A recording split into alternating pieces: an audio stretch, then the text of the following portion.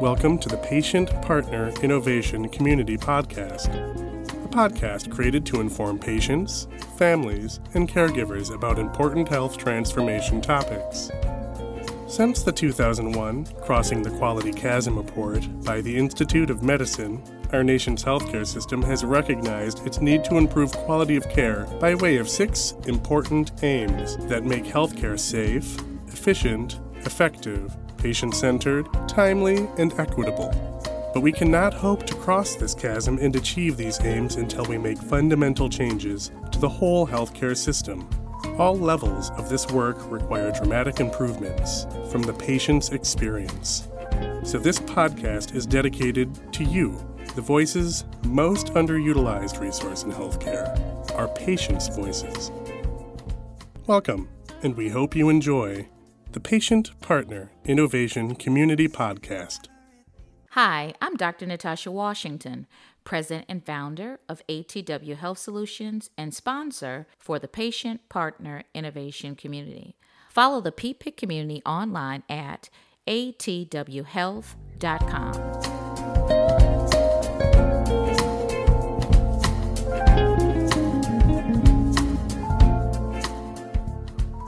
Well, hello, everybody, and thank you for tuning in to Patient Partner Innovation Community Podcast.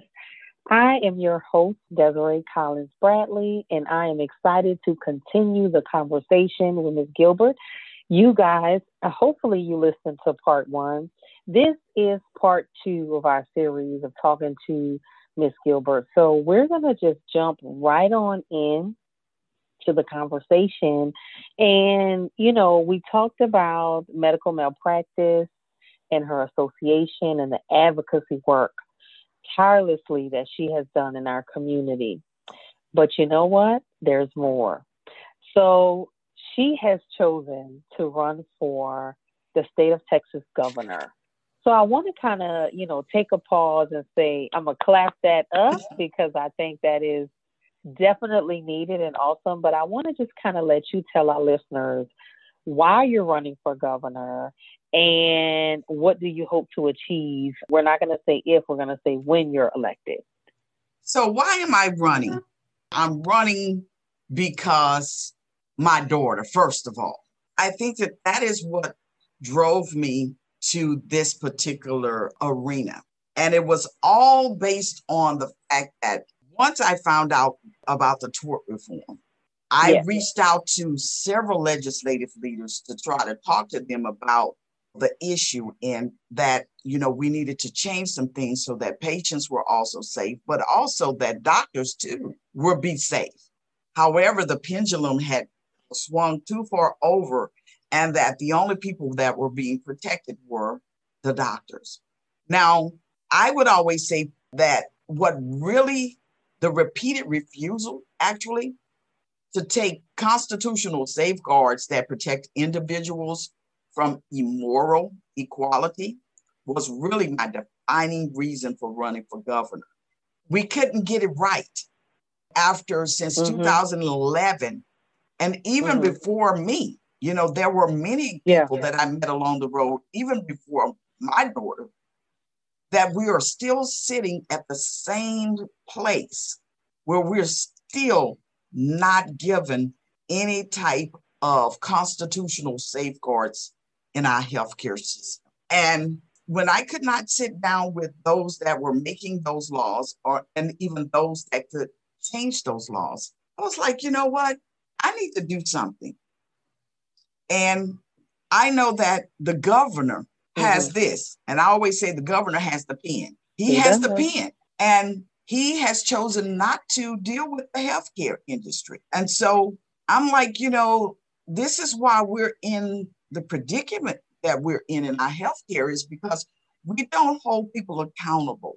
So my reason for running is just that, that repeated refusal to not give us some safeguards is my reason that I'm saying, you know what, Deirdre, you need to run for governor of the state of Texas. Now, does that make sense to me? I mean, in the very beginning, I'm shaking my head because I'm not a career politician. But in 2018, I did run for Justice of the Peace in Precinct 2. Okay. And it's pretty much sort of the same reason why I jumped in that race is when I found out how the system was actually taking advantage for those that were less fortunate.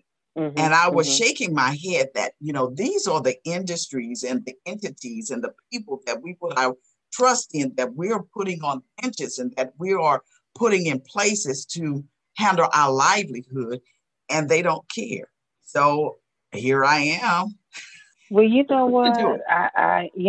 it. We are at ATW Health Solutions. We're currently partnering with the Office of Minority Health, Health and Human Services on the national level to really look at several different areas, but the Black youth and mental health space. And so we took a step back and did an environmental scan and really looked at the policies and the Yes. procedures that are in place that really aid to, and people think that, oh, that doesn't connect to healthcare, but it does. Mhm. It's all on a systemic level. So the Mhm. point you made about, the politicians, who we put in office and what they do with the stroke of that pen directly affects healthcare.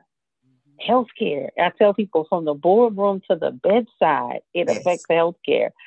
So I'm glad that we have a voice for the patients, Mhm. running for governor, because I think patient voice is often ignored, Mhm. and we don't see the connection between health policy and government to healthcare. And Yes. really, what does that look like? But it is clearly, we've seen in our environmental scan, that is connected. Housing policies, prison policies, school policies, it all affects the healthcare patient. So, the hope is that as we continue that project, we'll be able to come up with suggestions and offer some changes, because we cannot do this alone. We're going to have to partner with each other to really come together and come up with something better, so that Yes. we don't have egregious medical errors. Yeah. And, you brought your daughter into the emergency room and passed away so egregiously. Like, what policies can we look at that we can change today, to make those situations better? So, there are many healthcare policies that support systemic racism, that have lasting effects on medical injustices. Do you feel patients, and I'm thinking about patients that maybe don't have the capacity to run or even think they can run for office, how do you think they can become more involved in health policy? So on my website, Mm-hmm. on what we do, and there's several initiatives, as I said, there are two things here. Or there's a group that's called the Greater National Advocates. I partnered with that group, and Bradley Swartz is an attorney. Bradley Swartz was a victim, actually, of medical negligence. He was an attorney who fought on behalf of the hospital systems, and he went in he said he wasn't feeling well one day with his family, and his family had been somewhere. And he went to the hospital, and he said he began to scream while he was in the emergency room. When he woke up, he had no limbs. They had taken his limbs. He woke up with no limbs. No limbs. And he said that was probably about 3 months later when he, kind of got himself together. And Bradley went to discuss with us that he asked to look at his medical records to try to figure out what actually happened. And when he looked into his medical records, he saw that they had actually put in there that he had refused an antibiotic. Now, they did not know he was an attorney that had actually fought on behalf of hospitals for medical negligence. So he understood everything. So he created this group. He came on board. I met him. We went to Washington together, and he created this. And it's a network where if you want to become an advocate, you can actually go through training in your particular field of healthcare. And I would say that would be a great way to sort of kind of get involved in policy changes or being able to help. The policy change in itself is going to require them talking to their legislative leaders and not just talking, but you're going to have to be so forceful now, in my opinion, that you're going to have to keep them accountable, or they need to get out of office. We're going to have to get to a point where we're no longer accepting this type of behavior, and we're going to have people who are not just waiting till legislation is created, because, by the time we see it, we should have known about certain things way before we see it on TV. Or way before your legislative leader says, oh, they passed that, because it has to go through a process. And it didn't just come up overnight. So literally we have to make our legislative leaders accountable. Patients should not feel threatened and not be afraid to ask questions. During the time, questions. Ask questions, regardless of whether or not the doctor or whoever else wants to answer. You have the right to ask questions. You have the right to know if something is going to harm you or not. You should be able to ask these questions without any, body saying that I'm not going to tell you that. We have access to the internet. That internet has a lot of information as it relates to healthcare. And at this point, I'm going to say, as it relates to what we're talking about, it may not be tainted yet. Now, once we get to talking about it, it may get to a point where you start searching for stuff and that you only see a one-sided story, like we do now. And I'll say that in another thing, but that's a health policy where we're going to be talking about COVID. And I think I thought of COVID as anybody that had been diagnosed with cancer. I would say we had the right to ask questions and no one did. We didn't have a right to ask questions. We were just told. But with everything else in healthcare that you are involved in, you ask questions. We got to have policies here into place that will allow us the freedom to ask questions without being shunned or without stating that we're anti this or that, because that keeps us healthy by us being able to have informed consent of our health. And this is what we need. And so patients should not feel afraid to speak up. Patients should not be afraid to ask questions. Patients are able to ask for medical records. And there should be policies put in place where hospitals are not hiding documentation and telling you you can't have your medical records so that you're not able to see what they've done. Yes, you should be able to do that. And this is where medical injustices come from, because you're not able to even know what someone has done to you. It seems so a concept that's so far out there, but it is. It happens every day. It happens. Because even during the time of COVID, they put in the PrEP Act. And in the PrEP Act, they were told that hospital systems were granted waivers. And the waiver was that they didn't have to keep any documentation during COVID because they felt like it was going to be too much and that they were going to be busy. So there is no documentation being done for COVID patients. Now that is scary from people that, this makes me look at things so differently because, and I'm being fully transparent, we have lost, I can't tell you, I'm just going to say in the past, I would say 6 months, not even 6 months, I'm going to say 3 months. We have lost about 5 people that were really close to the cuff to our family and friends to COVID without much of an explanation, and and nobody's, I guess when you're going through the grief process, you don't question. But now I'm like, okay, what really happened? Because number one, they can't have family at the bedside because of COVID restrictions. So usually families are there to kind of catch those near misses or see errors happen. Yes. But now patients are dying alone at the bedside and there's no one there to advocate for them. And now you're telling me that we're not documenting. There's no documentation. And this was one of the things that I've been working on behind the scenes again, is that I've gotten a call. Well, my cousin just died in Florida. And this was very crazy because she was talking to her brother. And then the next day, we couldn't find her for 3 days. And once we found out where she was, they said she was in ICU and that she had requested to get on a ventilator. So I don't know anybody who's going to ask to be placed on a ventilator. And if you can ask the question, then I don't think you need to be on ventilator. However, my cousin at the time, her brother, he has tapings where somebody came in the room and did something. And she said, let me call you back. And then when she called back, she was very distraught. And she said, they're trying to do something to me. And after that, we never heard from her again. Now, I'd also got a call from a lady that's from Florida. She's a journalist. And two of her friends actually passed away in the hospital as well. But she's now getting calls where people are now starting to say, hey, wait a minute. We got questions. We don't know what's going on here because we're talking to our family or we can see them. And then next thing we know, they're gone. There's no conversations being able to be met.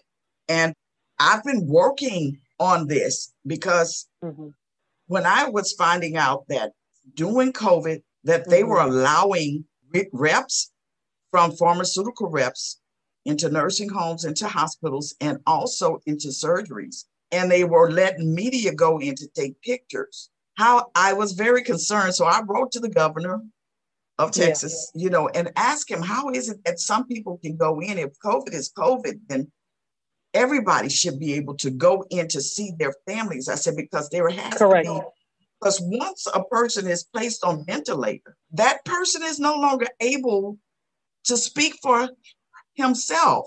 So you have a person that you have just decided that you're going to do whatever you want to without anybody knowing. So these are the concerns that I have as it relates to policies, because the PrEP Act was written before we actually knew there was COVID. It was put in place February the 4th of 2020. We didn't know until March. Well, I'm going to say in Texas, for me, I don't think we knew in Houston or whatever until the end of March that it happened. But the PrEP Act they created, and not only that, they gave them full immunity. Then from full immunity, they gave them waivers. Not only could they not have to do documentation, but do you know that they could actually have conflicts of interest without having problems? So if they have a company that has a product and they use it at the hospital, that's a conflict of interest. Well, now they're saying that that's not a conflict of interest anymore, that they can do that without having any problems. All of this stuff is, if you go read the PrEP Act, you just have to go look it up and just read what they have. And then they had a COVID protocol book. I have that. And it gave all of these things. Even they said nurses didn't have to have background checks anymore. The doctors could come from one state to the next, which is what we were having problems with in the first place, right? Before COVID. But they didn't have to have the skill set either. Simply means that they were having doctors that were, there was a podiatrist who was actually trying to put in ventilators. Whoa. So, it sounds like, and I'm going to take this charge myself to really start looking at, I'm going to start with that PrEP Act, but I'm going to really start trying to educate myself and do my own due diligence and a better job of really looking at the health policies and do what I can do. And I urge my fellow listeners and our PPIC members to really, start educating yourself and get involved, because again, we can't do this alone. We're going to have to do this together. And this is the reason why policies is so critical, is because these things are done in the dark, before we even, and that should never be done. You have a COVID protocol book, you got everything already created. And we are just like coming in here, not even knowing what we're getting into. This is why health policies are so important, because somebody wrote that. And we need to have committees. We need to have other committees that are sort of like watchdogs over these groups. Oversight. Oversight. Yeah. Thank you. Oversight committees. Yes. I'm all for it. And before we close, I kind of want to get your thoughts on community partnerships. We pride ourselves on being collaborative, and us at ATW Health Solutions, we are collaborative partners with not only public but private agencies and entities and healthcare systems. But when you think about, as it relates to, I would say, medical injustice, healthcare reform, what are your thoughts on community partnerships? Should we be bringing this to community? I mean, and what would be those partners that, for others that are listening and like, okay, well, Desiree, where do I start? What community partnerships? Where do you think they could start to kind of build partnerships to really, I would say, get geared up to really fight healthcare reform and partner to improve healthcare reform?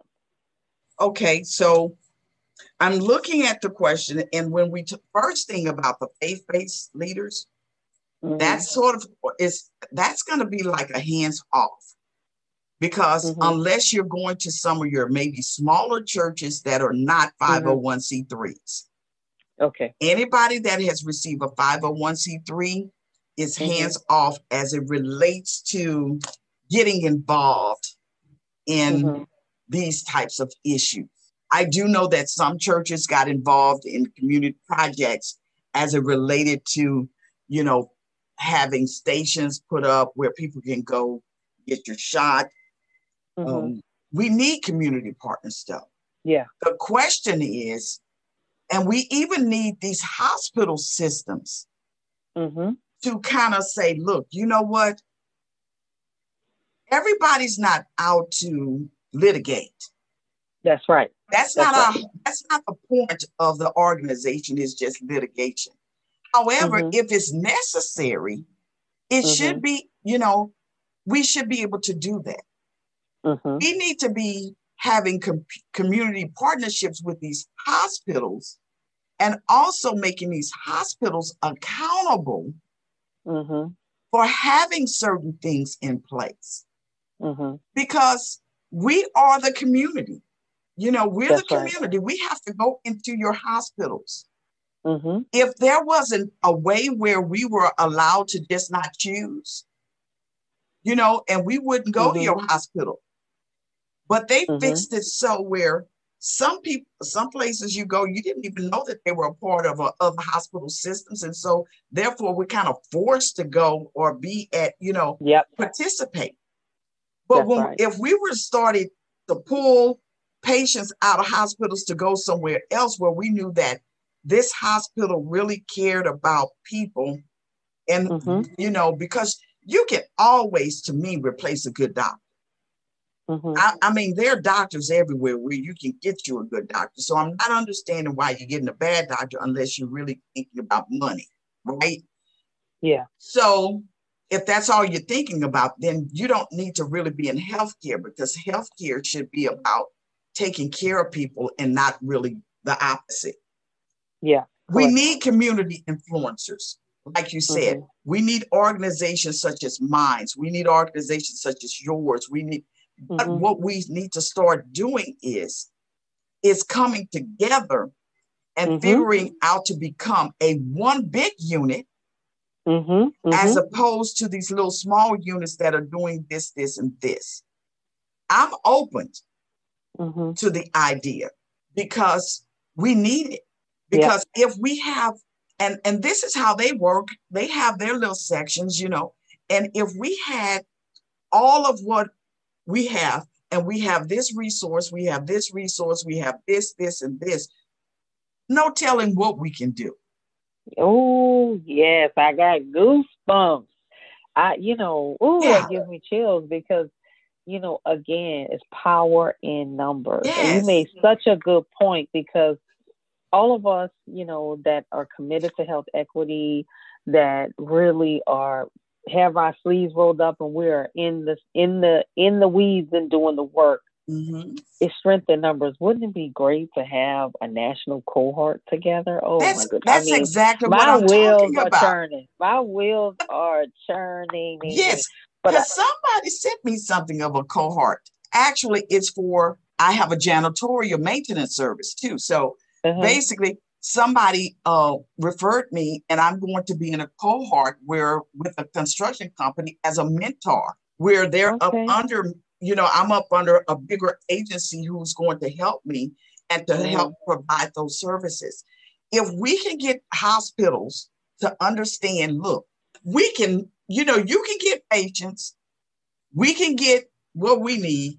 We need entities where if a person is harmed, can we find help for that person, whether it's mental health or whether another surgeon would be willing to make this right. Yes, please tell me why that won't work. Oh, I'm telling you, that's gold right there. And I know we can talk till the middle of the night, but I know, this has been a wonderful conversation. I am so blessed that we've had this conversation. It's much needed. A lot of times people, we can turn a blind eye, or it's the elephant in the room that nobody wants to talk about, but we have to talk about it. I go back to that old saying, when you know better, you do better. Yes. So, thank you so much for spending these last 2 episodes with us on Patient Partner Innovation Community Podcast.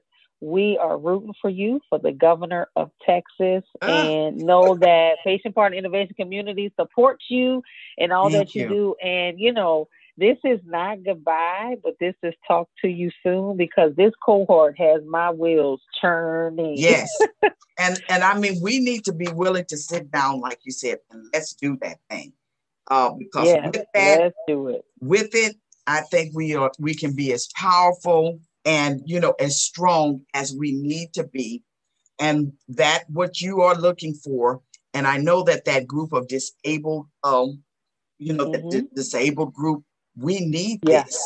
We need this. We need this. We can change it. We can change it. So when I become governor, hey, we can do it before that. but when I become governor, we will definitely be working on healthcare disparities, and I am willing to work at making things better for all, not just trying to say, but we have to remain accountable. That's right. We have to. That's right. We have to have some sort of accountability, That's right. Accountability is key. That's it. Well, this has been wonderful. Thank you so much. We can't get away without thanking our wonderful sponsors and partner in this work, ATW Health Solutions, and Dr. Natasha Washington. Thank you for all that you do in health equity and evidence-based driven quality improvement. As always, guys, be engaged. Follow the PPIC community online at atwhealth.com.